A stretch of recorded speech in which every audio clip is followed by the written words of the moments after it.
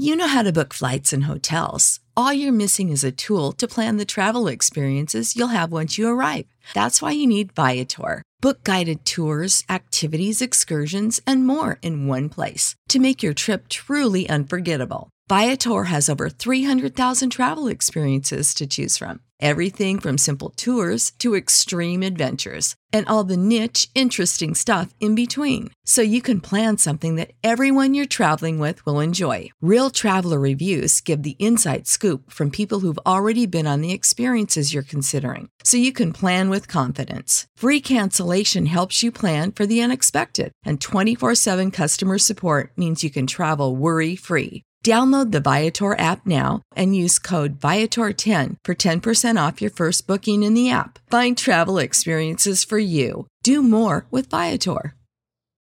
When you need mealtime inspiration, it's worth shopping Kroger, where you'll find over 30,000 mouth-watering choices that excite your inner foodie. And no matter what tasty choice you make, you'll enjoy our everyday low prices, plus extra ways to save, like digital coupons worth over $600 each week. You can also save up to $1 off per gallon at the pump with fuel points. More savings and more inspiring flavors make shopping Kroger worth it every time. Kroger, fresh for everyone. Fuel restrictions apply. Good evening, Rifters. This is Rifts and Rules, the 5e D&D podcast where I go through the many 5e books and talk about various rules to enhance your gameplay experience. I'm Nathan, the Dungeon Master of Riftwake. And I'm Remy, a player on Riftwake and a Dungeon Master myself. Today's topic is Paladins. Paladins are a iconic class that is the holy warrior. Their whole shtick is that they are in heavy armor typically. They have a weapon, a shield, and magic all at their disposal. And the fact that they do have the ability to use weapons and magic both is one of the strengths and weaknesses of the Paladin class.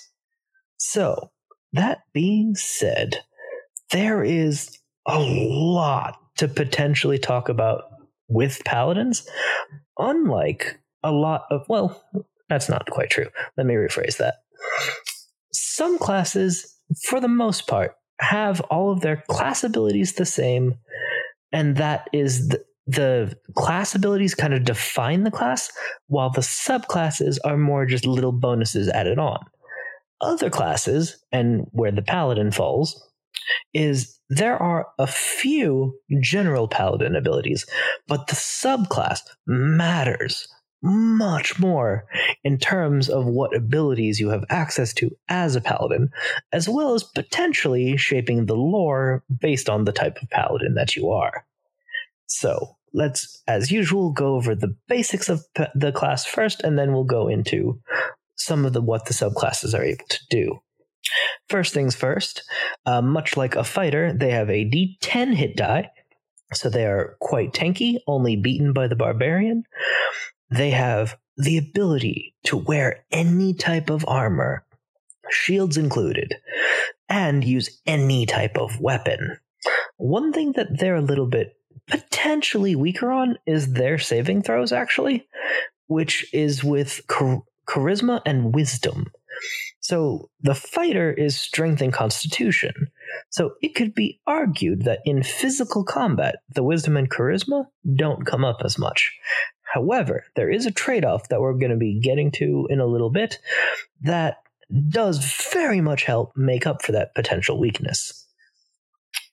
So all paladins gain the ability to sense evil. And that divine sense, as it's called, is a potentially interesting ability.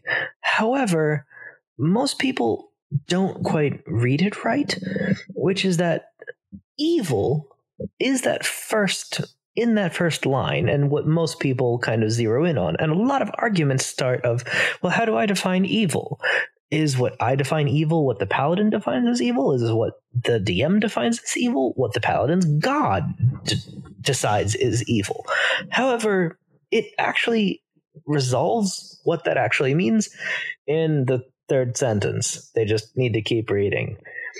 all that it actually does is just let you know the location of any celestials, fiends, or undead within 60 feet. So it doesn't matter. It doesn't sense humanoids. That's just not what that power does.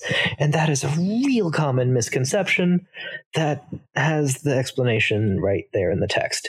But honestly, one flaw, I'll call it, about paladins in general, a lot of their abilities are really, really wordy. Like they just take an entire paragraph to describe what many of the abilities actually do. So a lot of people just kind of gloss over what the actual abilities of the paladin are. So just a thing to be aware of if you're making a paladin yourself or just have them in your world. Just be careful reading through the abilities about what they can actually do. So, actually, you know what? Let's change things up a little bit, just for funsies. Let's just talk about what a paladin actually is before I actually start really diving fully into the abilities for once. So, Nathan, a paladin is typically described as a holy warrior who is the follower of a god of some type or other, and is typically depicted as being a lawful good type character. How would you, though, define what is a paladin? So in my books, is a paladin is someone who has taken an oath. They may have an affinity to a god or otherwise, and it's not really necessary for them to have any sort of divine connection, as long as their will to do what they have given their oath to is strong. So, like, for example, Gorif, he's definitely not the most religious, as we can see, but his oath is the oath of vengeance, and we can clearly see that with Gorif. As for lawful good, well, in Riftwake, that's not really a thing. We don't really use alignments properly. And next thing would be, I feel like that really restricts the kind of characters you can get, which I can tell you can look at any campaign. It's very unlikely you'll find a paladin like Gorif. Indeed. So just to dig into one of those points a little bit more, would you say that typically a paladin is in the books defined as lawful good? I'm not so sure about that, but there is that sort of feel to it, because they're supposed to be like, I'm upstanding, I'm a holy warrior, I'm a good guy. Yes. Yeah. And a very important fact is it's not. It was, back in the day, in previous editions of D&D, explicitly spelled out that you had to be lawful good to become a paladin. And a lot of people think that to be the case in 5th edition. However, it is explicitly not. The sheer existence of the Oath of Vengeance, the Oath Breaker, there are specific options that show that's not what a paladin has to be. And even in that normal interpretation of them being a more religious person, well, there's evil gods out there. Why can't they have paladins? So the normal perception of them only being lawful good is seriously putting them in a box that I feel they just shouldn't be. They can be just as morally flexible as anyone, because if a person is a paladin, they're still a person first and foremost, and a person can be any alignment because that's just how life works. So I just wanted to get that out of the way before we start talking about it, because a lot of the paladin's abilities do talk about evil, but it doesn't necessarily have to be the main focus of the paladin. And like I said, I just wanted to make sure to get that out of the way first. So one thing, though, is that, so diving back into abilities, paladins do have access to some magic, as I said. However, where they differ from the cleric is that a paladin has more abilities with weapons, but less abilities with magic. So they max out at 5th level spells. They're what's referred to as a half-caster. So they have much, much more balance in terms of what they're able to do. And the reason I mentioned earlier as a potential flaw is because a paladin is the class that requires the most stats. And what I mean by that, a warlock can technically survive with just a good charisma score. A fighter can do okay with just a good strength and constitution. A paladin, I want to say, is the only class that really needs to have 3 good stats. They need to have a good strength for their weapons, good constitution for their health, and a good charisma score for their magic use. So the fact that they need to have 3 at least decent scores is a potentially limiting factor in terms of making a character as a paladin. So if you're using the point buy system to build a character, it's a lot harder to make a paladin that actually has, a +3 in stats, for example, because it's much, much harder to just spread out the points enough without really taking a hit in the others. That being said, there is some trade-off to that. A paladin is an incredibly versatile character because of the fact that they are good in so many things. And you get access to that right away. So as soon as you make a first level paladin, you get the ability Lay on Hands, which is a non-spell slot healing ability. So it is a class feature, not a spell. And what that does is that you have a pool of healing power that resets with a long rest every day, and that pool is your paladin level times 5 hit points. So even at level 1, you have that 5 hit point pool. And while that's not a large number, the fact that you can spend that healing energy as an action, but with as much or as little as you want. So a paladin has the power to just, as an action, touch a creature and heal 1 hit point if they choose to. And the reason I mention that specifically is because it only takes 1 hit point to wake up a character who's unconscious. So the fact that as an action, without using a spell slot, a paladin can potentially wake up allies 5 times at level 1. Even if it's not a powerful heal yet, that is a very strong amount of versatility for a first level character. And as they level up and even get stronger and stronger, once you get to, say, 10th level, that is a pool of 50 hit points. And that is a significant number at that point. And again, that is without using any spell slots. So those can be exclusively reserved for damage or whatever other abilities you decide on. And another very useful aspect of Lay on Hands that is honestly, I would say, underutilized, there is a second aspect to it that you can spend 5 hit points from that pool to automatically cure a disease or 1 poison affecting a creature. And if you want to, you can expend more if they have multiple diseases, multiple poisons. So the fact that if you're fighting something like spiders or assassins or one of the many, many creatures that do have poisonous abilities, the ability to cure a poison affecting a creature is a very underappreciated aspect of Lay on Hands, besides just the sheer quantity of healing that is potentially available. Moving on then, they get a fighting style, much like the fighter does. They have access to spellcasting using their charisma as their spellcasting stat.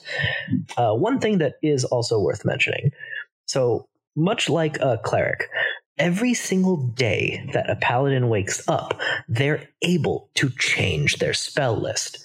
So instead of being locked on to the spells that they pick, every single day when they finish a long rest, if they decide, I don't use this spell, or this spell is not suited to what I expect to do today, the fact that they have access to the entire spell list to pick a different set of options is a very, very good, versatile option to them. On the other hand, paladins have a much more limited spell list than, say, a cleric. So the fact that a cleric has access to all of the healing spells, that's kind of their shtick. A paladin, on the other hand, has access to some healing abilities, but a paladin as a class just is more damage focused than a cleric.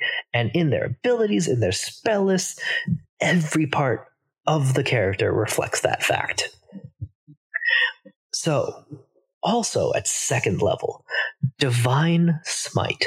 This ability is one of the bread and butter of what makes the paladins so damn dangerous to fight against and so powerful a character in melee.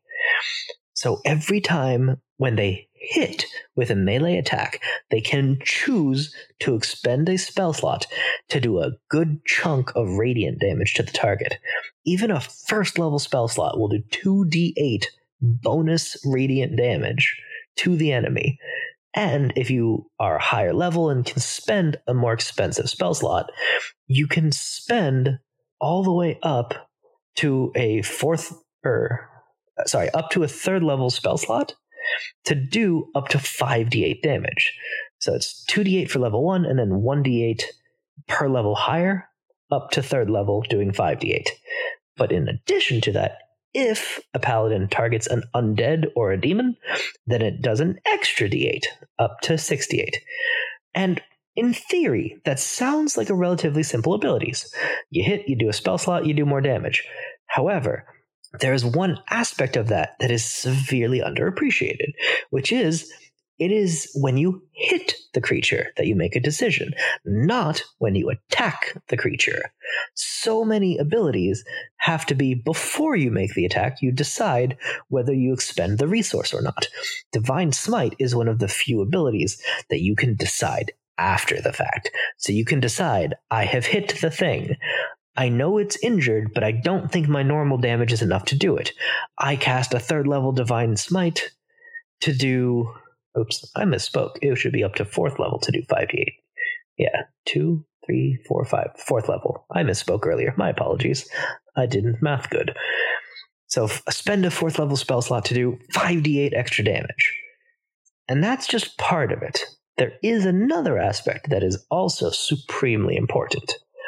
A critical hit doubles all dice used in the relevant attack. So because of the fact that a paladin gets to decide to use Divine Smite after the roll, anytime a paladin rolls a critical hit, they decide to use Divine Smite after seeing that, and then double the Divine Smite dice that they use. So if they just do, a normal longsword attack, let's say 1d8 plus 2, if they don't have the best strength, then they can say, I've been waiting for this. Finally, I got the critical hit. So you spend, fourth level spell slot to do that extra 5d8 radiant damage. Then because it's a crit, that would double to 10d8 extra damage. Plus the 1d8 for the regular longsword attack would become 2d8. So it would be 12d8 plus 2. And that ability, particularly with a critical hit, is why Divine Smite is such a powerful ability. The ability to decide the extra damage after the hit. So you can be very conservative with your spell use and just save your spell slots hoping to get that critical hit. Because boy, is that a lot of damage when it does land. Anyway, moving on from that one. Alright, all paladins become immune to disease at level 3. Very useful potential ability. Now, at third level is where they swear their oath. And the oath that defines each subclass of paladins is drastically more important, I would say, than for almost any other class, because these subclasses give far more abilities to the paladin. So, as usual, we'll go over that in a bit. Also, like the cleric, they have access to Channel Divinity. And so, each subclass gives access to different options of an ability that can be cast once per short rest. Unlike the cleric, they do not gain more times to use it between rests, but they do still have one channel divinity per short rest, which is usually a good ability that does not use a spell slot. They get ability score improvements. Okay, so at 5th level, we get to one of the things that differentiates paladins from clerics yet more. Clerics only ever get one attack per action. So they attack with a weapon, that's it for a cleric. A paladin, this is where they lean more towards a fighter. They get the extra attack ability at level 5. So every time they use the attack action from level 5 on, they get to make 2 weapon attacks, meaning that is 2 chances to get that critical hit to use that Divine Smite. So they are a class where a lot of the abilities interact with each other more and more as they level up.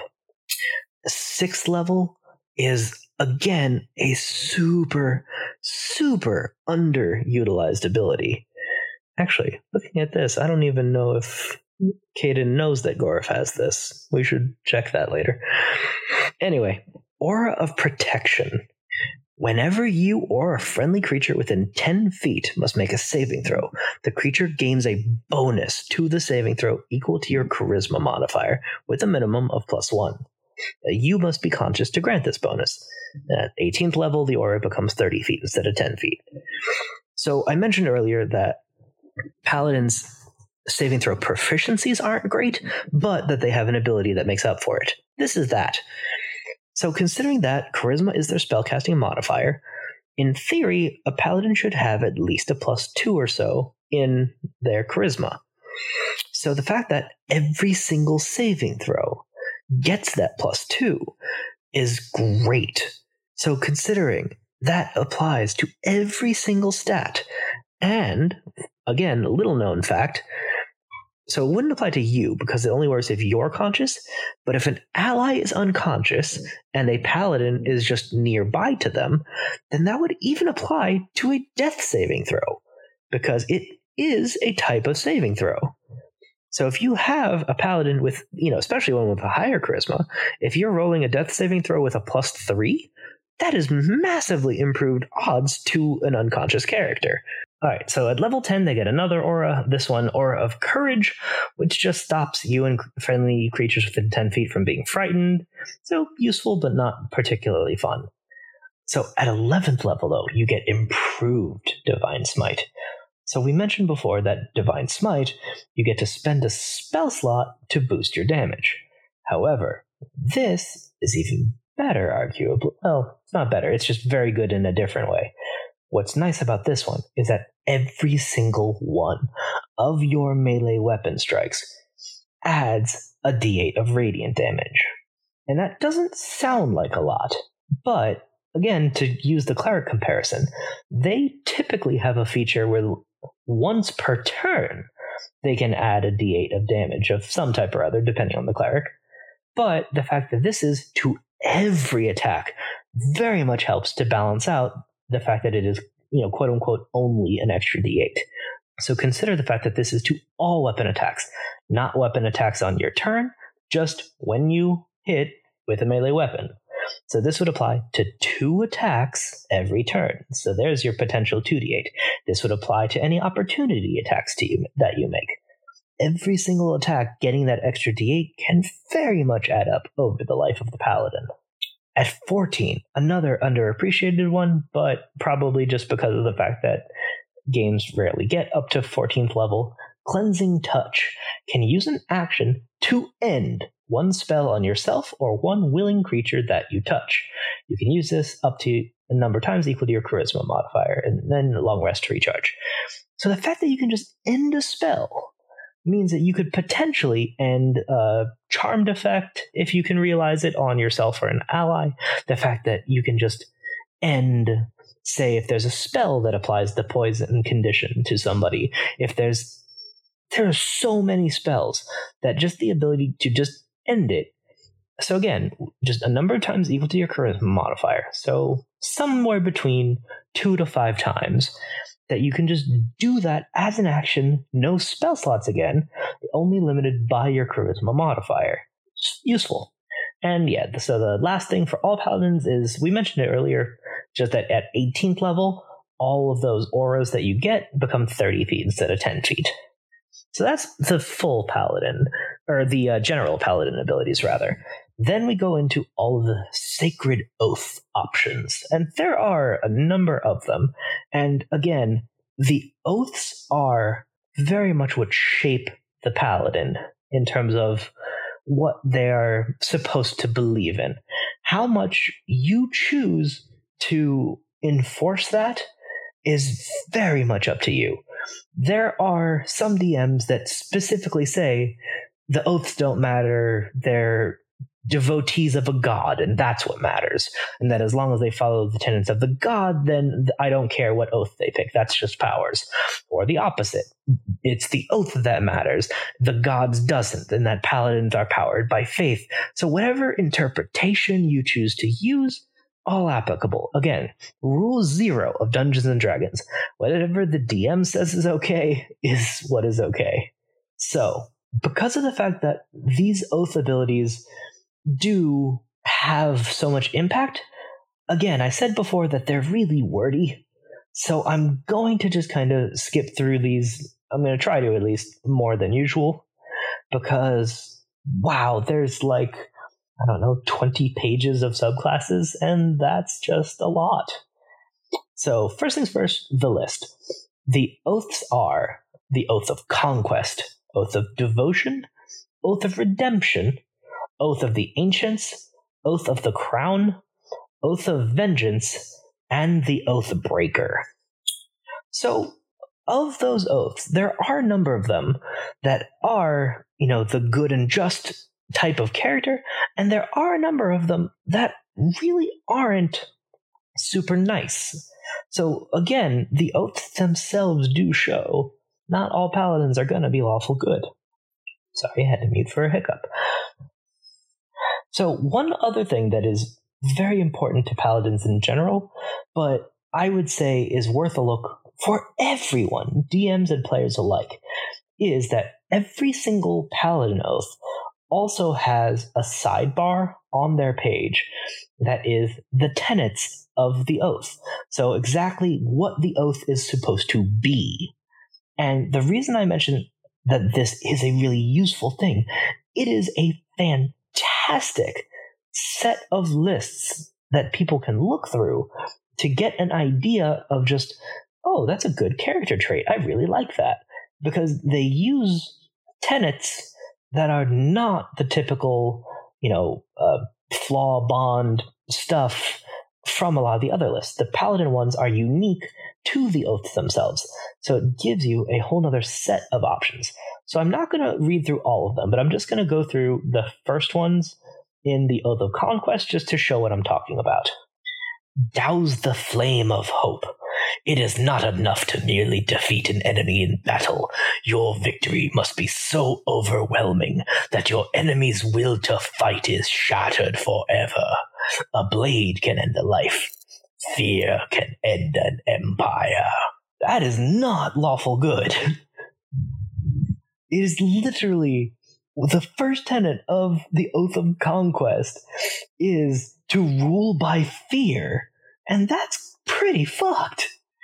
But at the same time, that's a really cool thing to think about, of just the idea of, okay, so there are paladins whose belief is the status is not quo, I should rule everything.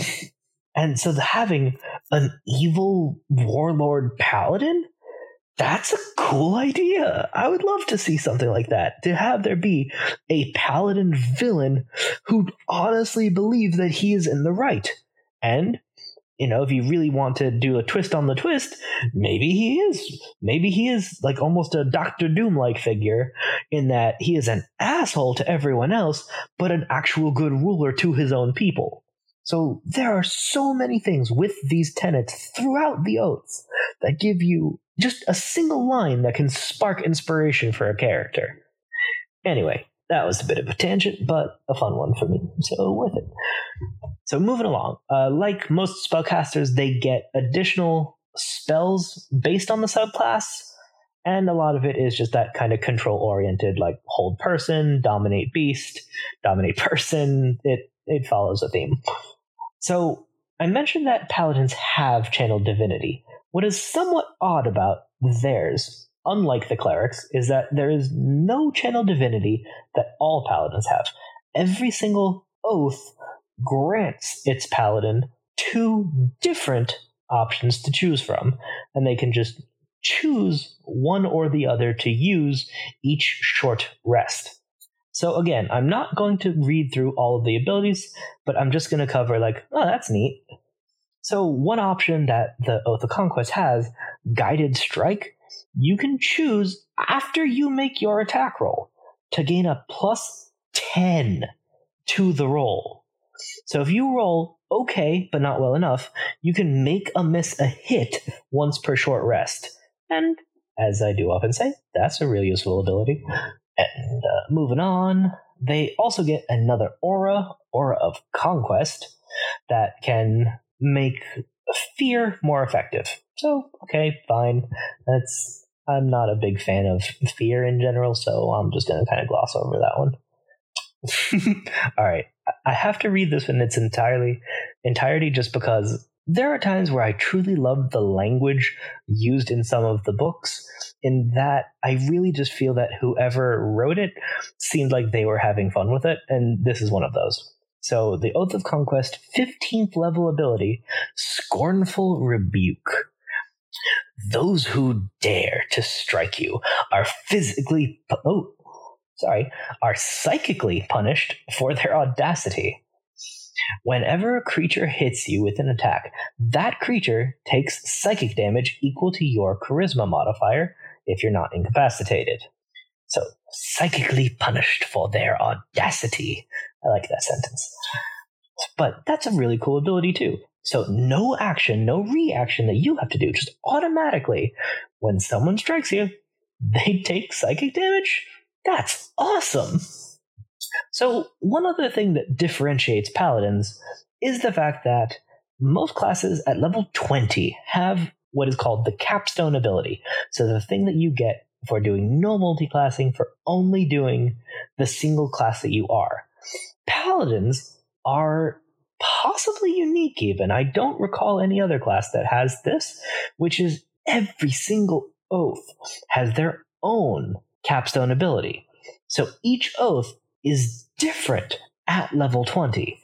All of them are really powerful, but again, if I read every single ability, this is going to be a 2-hour episode. So I'll simply sum up by saying that a lot of them are really powerful, and reading through the Paladin book is very useful because there are a number of very interesting abilities through them. So next up, we've got the Oath of Devotion. So this is very much the more good aligned type of paladin. And even in the lore section of the book where they're described, it says, sometimes called cavaliers, white knights, or holy warriors, these paladins meet the ideal of the knight in shining armor, acting with honor in pursuit of justice and the greater good. And that being said, there are some very interesting implications just to that sentence. There is a debate, let's be polite and call it, on the phrase the greater good.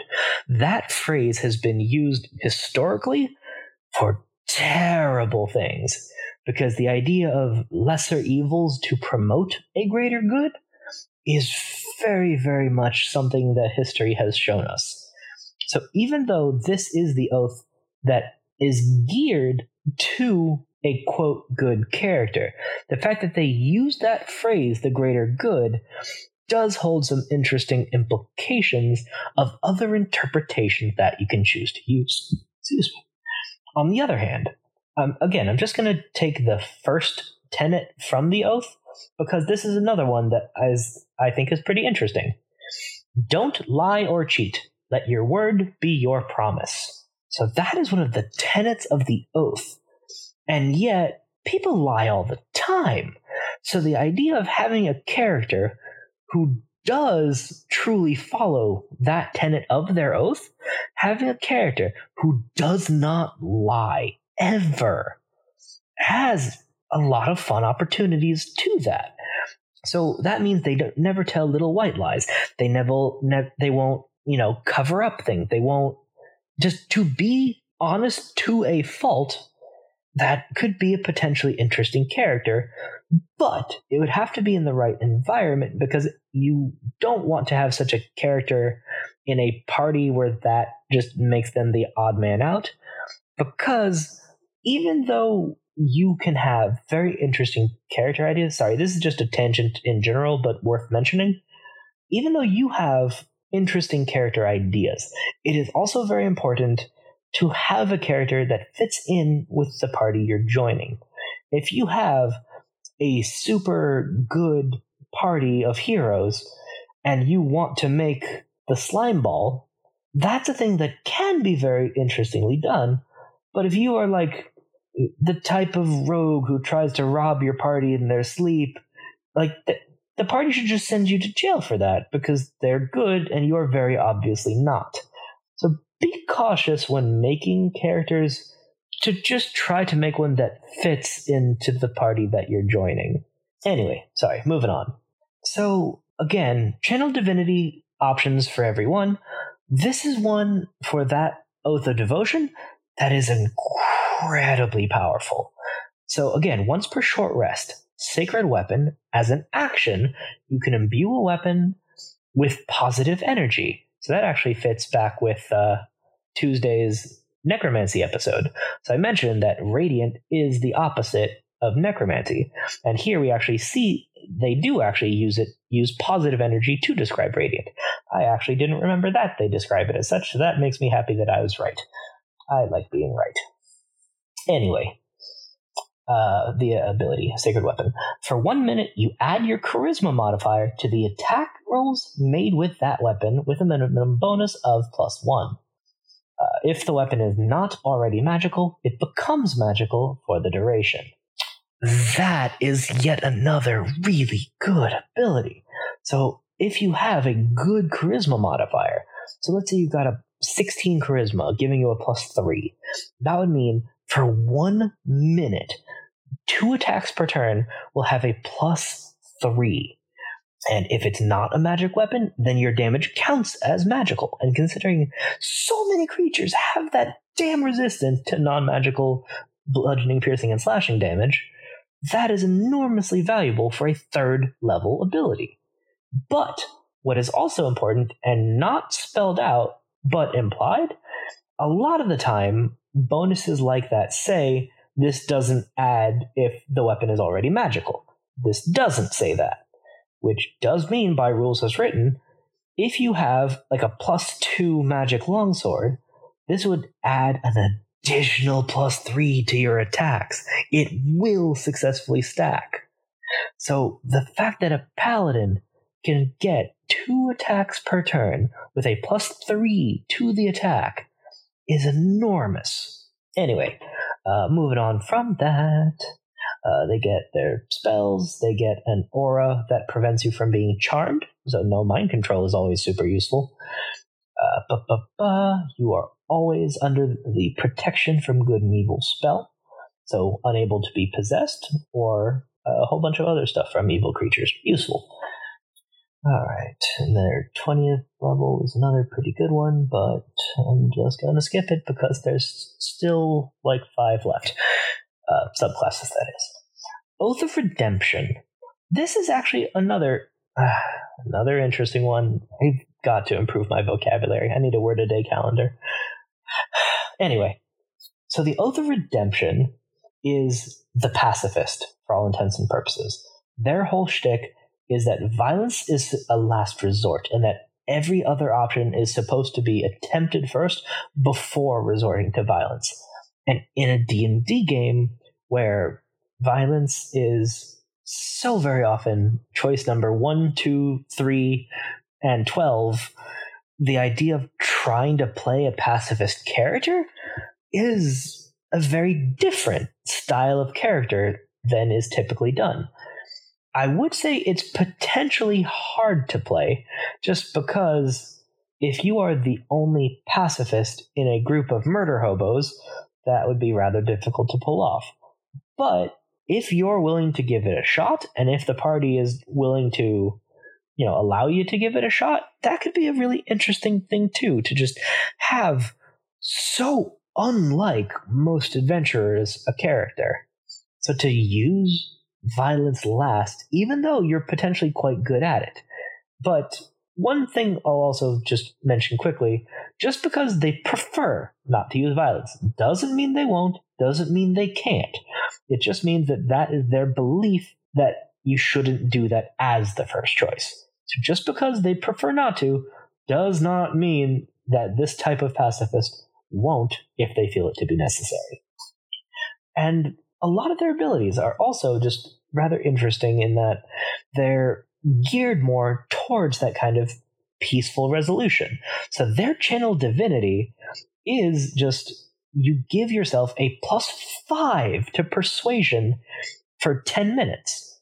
So emissary of peace, +5 to your charisma. So because persuasion is a charisma ability, so if you have that as one of your trained skills, and again, let's use that 16 charisma paladin example, so they'd have a +3, and let's just say they're just 3rd level. So they would have a +3, +2 proficiency, +5. So it'd be a +10 persuasion at level 3. That is massive.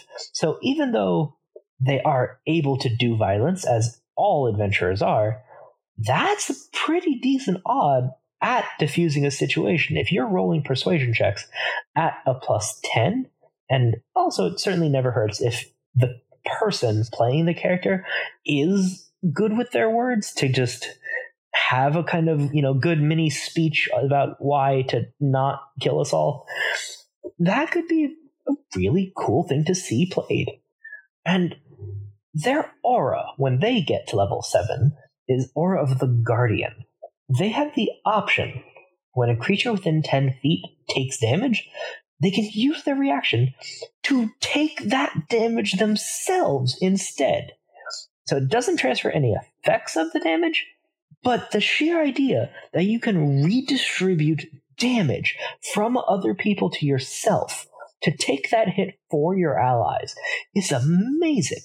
So if you want to be, let's say you are more healing focused in your spell choice, so the ability to prevent the fighter from dropping unconscious, the ability to prevent, say if there is a cleric or bard who also can heal in the party, to prevent the healer from going down. That is an amazing ability. The only downside being that since it does take your reaction, that would prevent you from using it more than once a round. But still, that is a really interesting power. And then as they keep leveling up, it all just kind of fits along that theme. A little bit more healing, some damage resistances. It is just a class built for that potential pacifism. So, Oath of the Ancients, I don't know that I've ever actually seen one played, but it's another kind of different spin on things. So, again, in the lore, sometimes called Fey Knights, Green Knights, or Horned Knights, paladins who swear this oath cast their lot with the side of the light in the cosmic struggle against darkness, because they love the beautiful and life-giving things of the world. So, it's pretty much just a paladin with a kind of druid angle to them. So the fact that they are that more nature-focused is a very, again, different take. So I keep saying this, but I keep finding more and more examples of it. Paladins are not as cookie-cutter as most make them out to be. So there are so many options throughout all of this to make really different styles of characters, and I truly do hope to see more of that going forwards. Actually, this is already very much getting on the long side, and we still have 4 subclasses to go, so unfortunately I am just going to kind of skip through the next few a bit faster because time. So the Oath of the Ancients is very much that more nature-tinted paladin, so they do get a lot of abilities angled around that. So 2 spells that I'll actually choose to mention, though, is that they, at 5th level, they get the spell Moonbeam, which is a very underestimated one that forces shape changers, potentially, back to their normal form. So real good against werewolves, doppelgangers, all kinds of stuff like that. And then at 9th level, Plant Growth. The fact that that is a spell to enrich the land around you is one of those world-changing spells. The ability to magically guarantee that land will yield a good harvest is, again, world-changing. And I lost my place. Oath of the Ancients. Okay, all good. Moving on. But in addition to that, they also have one of the more powerful auras, which makes themselves and anyone within 10 feet resistant to all damage from spells. So half damage from Fireball, Disintegrate, all of the horrifying magic out there. Half damage. Just flat out, no action, automatic, half damage. That's real good. Alright. And then, again, they just get abilities that give them more options in combat, that give them that kind of nature-y bent. One just kind of neat thing I'm going to mention. This one I will briefly mention, the level 20, just because it's kind of cool. Elder Champion, assume the form of an ancient force of nature, taking on an appearance you choose, such as turning your skin green or bark-like texture, or hair might become leafy or moss-like, or you might sprout antlers or a lion-like mane. So I am not going to mention the abilities, I just think that's a fucking awesome description and worth mentioning. Alright. Next up is the Oath of the Crown, who swears to the ideals of civilization. So this might be, you are, a paladin of the king, or you are paladin of, the place that you come from. So it is the guardian type of the world. So a lot of their abilities, again, are more of a defensive bend. And a lot, just looking through it, that really just is their theme. All of their abilities are just focused on defense, protection, shielding, and they're really good at that. But I just am going to skip ahead because we're already almost an hour through and there's still 2 left. Alright, the Oath of Vengeance is one that we kind of have to spend a little bit of time on, because Oath of Vengeance is what Gorif has from the Riftwake podcast. So it would just be doing him and ourselves a disservice to not mention that fact. But their whole shtick, instead of being to a person or a place, is to punish those who have committed sin. So exactly what they define to be sin gives this oath, I would argue, one of the most flexibility of all of them. So you can have an Oath of Vengeance paladin who is, dark and gritty, punish the villains of the world who escape the law, kind of like the Punisher in Marvel Comics. You can have it be just a kind of crazy person who just does not well define, what is sin, and just, punishes good people for stupid minor reasons. So you can have anywhere on the alignment spectrum with this same oath. And again, having that option of flexibility is a thing that I appreciate. And they are also one of the stronger channel divinity options that they get when they pick the Oath of Vengeance, which is Vow of Enmity. As a bonus action, you can pick a creature that you see within 10 feet and gain advantage on all attack rolls against the creature for a minute or until it drops to 0 hit points or falls unconscious. That is incredible. Most channel divinities are an action, so therefore they cannot make their attack or attacks if they're 5th level or higher. So the fact that Vow of Enmity is a bonus action means that they can get advantage on every attack for a full minute, meaning 10 turns of combat. And even besides that fact, that it says on advantage on attack rolls, not melee attack rolls, not range attack rolls, just attack rolls. So that can be used for melee, that can be used for bow and arrow, that can be used for spell attacks even. So if you have a spell that needs an attack roll, you would get advantage on that too. And again, that is massively flexible and massively powerful. Win-win. All right, and they get a number of spells. So they actually have a lot of mobility spells, which is interesting. They have Misty Step to teleport as a bonus action, Haste to just move much more quickly.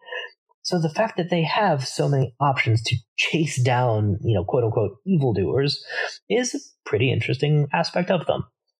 And even besides that, another just fun ability name, Relentless Avenger.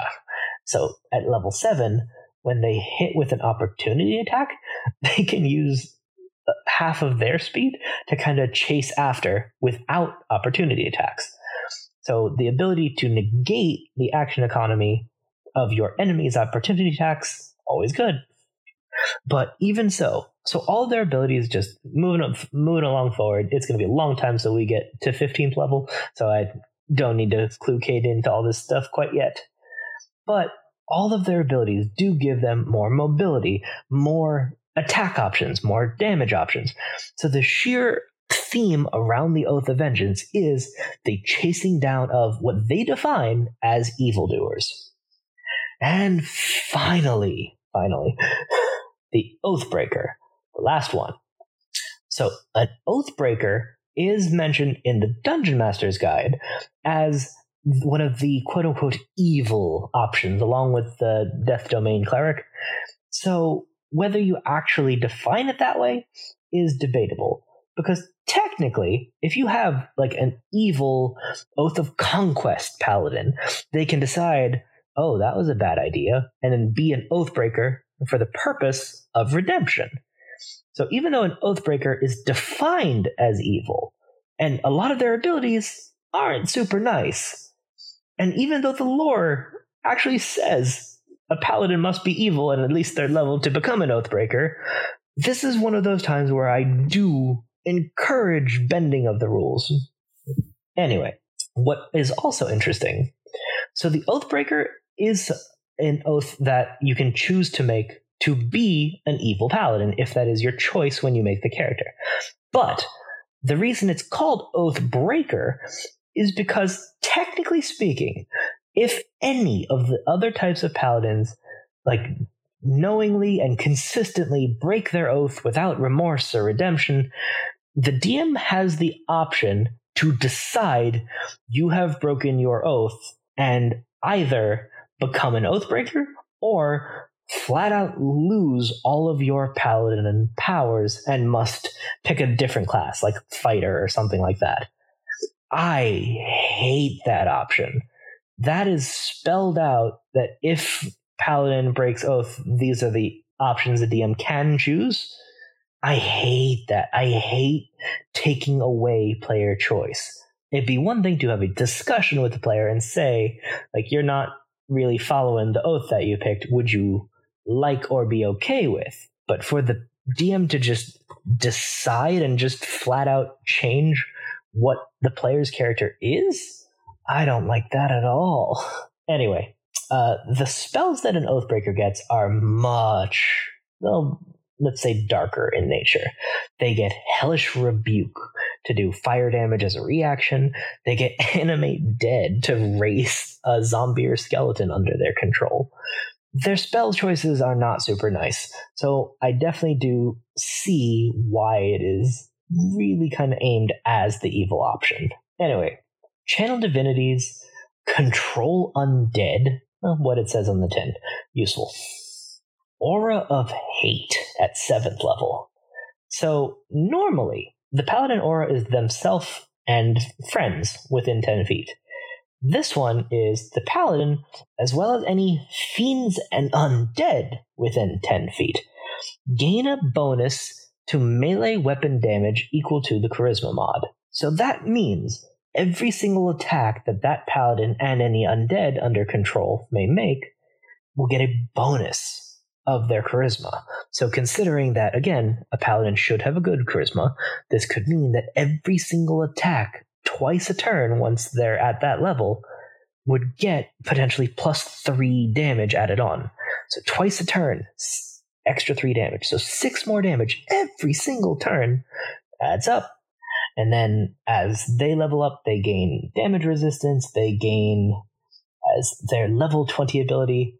Honestly, the ability itself is neat, but I just love the name, Dreadlord.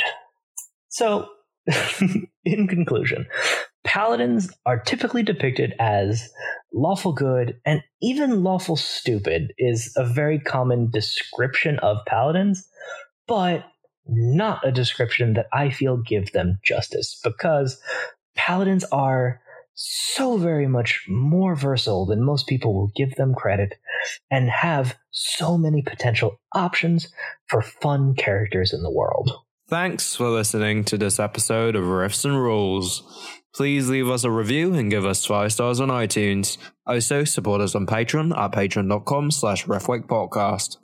Tier start as low as $1, and even that much really helps us out. Supporters get benefits such as behind-the-scenes content, early access to episodes, access to the Patreon Discord where we'll be able to chat with the cast, and even a shout-out on the show.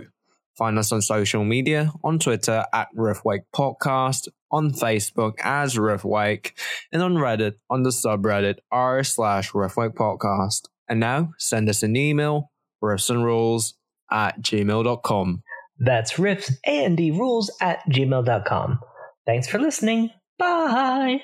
Support for this podcast and the following message come from Corient. Corient provides wealth management services centered around you. They focus on exceeding your expectations and simplifying your life. Corient has been helping high achievers just like you enjoy their lives more fully, preserve their wealth, and provide for the people, causes, and communities they care about. As one of the largest integrated fee-only registered investment advisors in the U.S., Corient has deeply experienced teams in 23 strategic locations. Corient has extensive knowledge spanning the full spectrum of planning, investing, lending, and money management disciplines. Leverage Corient's exclusive network of experts to craft custom solutions designed to help you reach your financial goals, no matter how complex they may be. Real wealth requires real solutions. For more information, connect with a wealth advisor today at Corient.com. That's Corient.com. Corient.com. When you need mealtime inspiration, it's worth shopping Kroger, where you'll find over 30,000 mouth-watering choices that excite your inner foodie. And no matter what tasty choice you make, you'll enjoy our everyday low prices, plus extra ways to save, like digital coupons worth over $600 each week. You can also save up to $1 off per gallon at the pump with fuel points. More savings and more inspiring flavors make shopping Kroger worth it every time. Kroger, fresh for everyone. Fuel restrictions apply.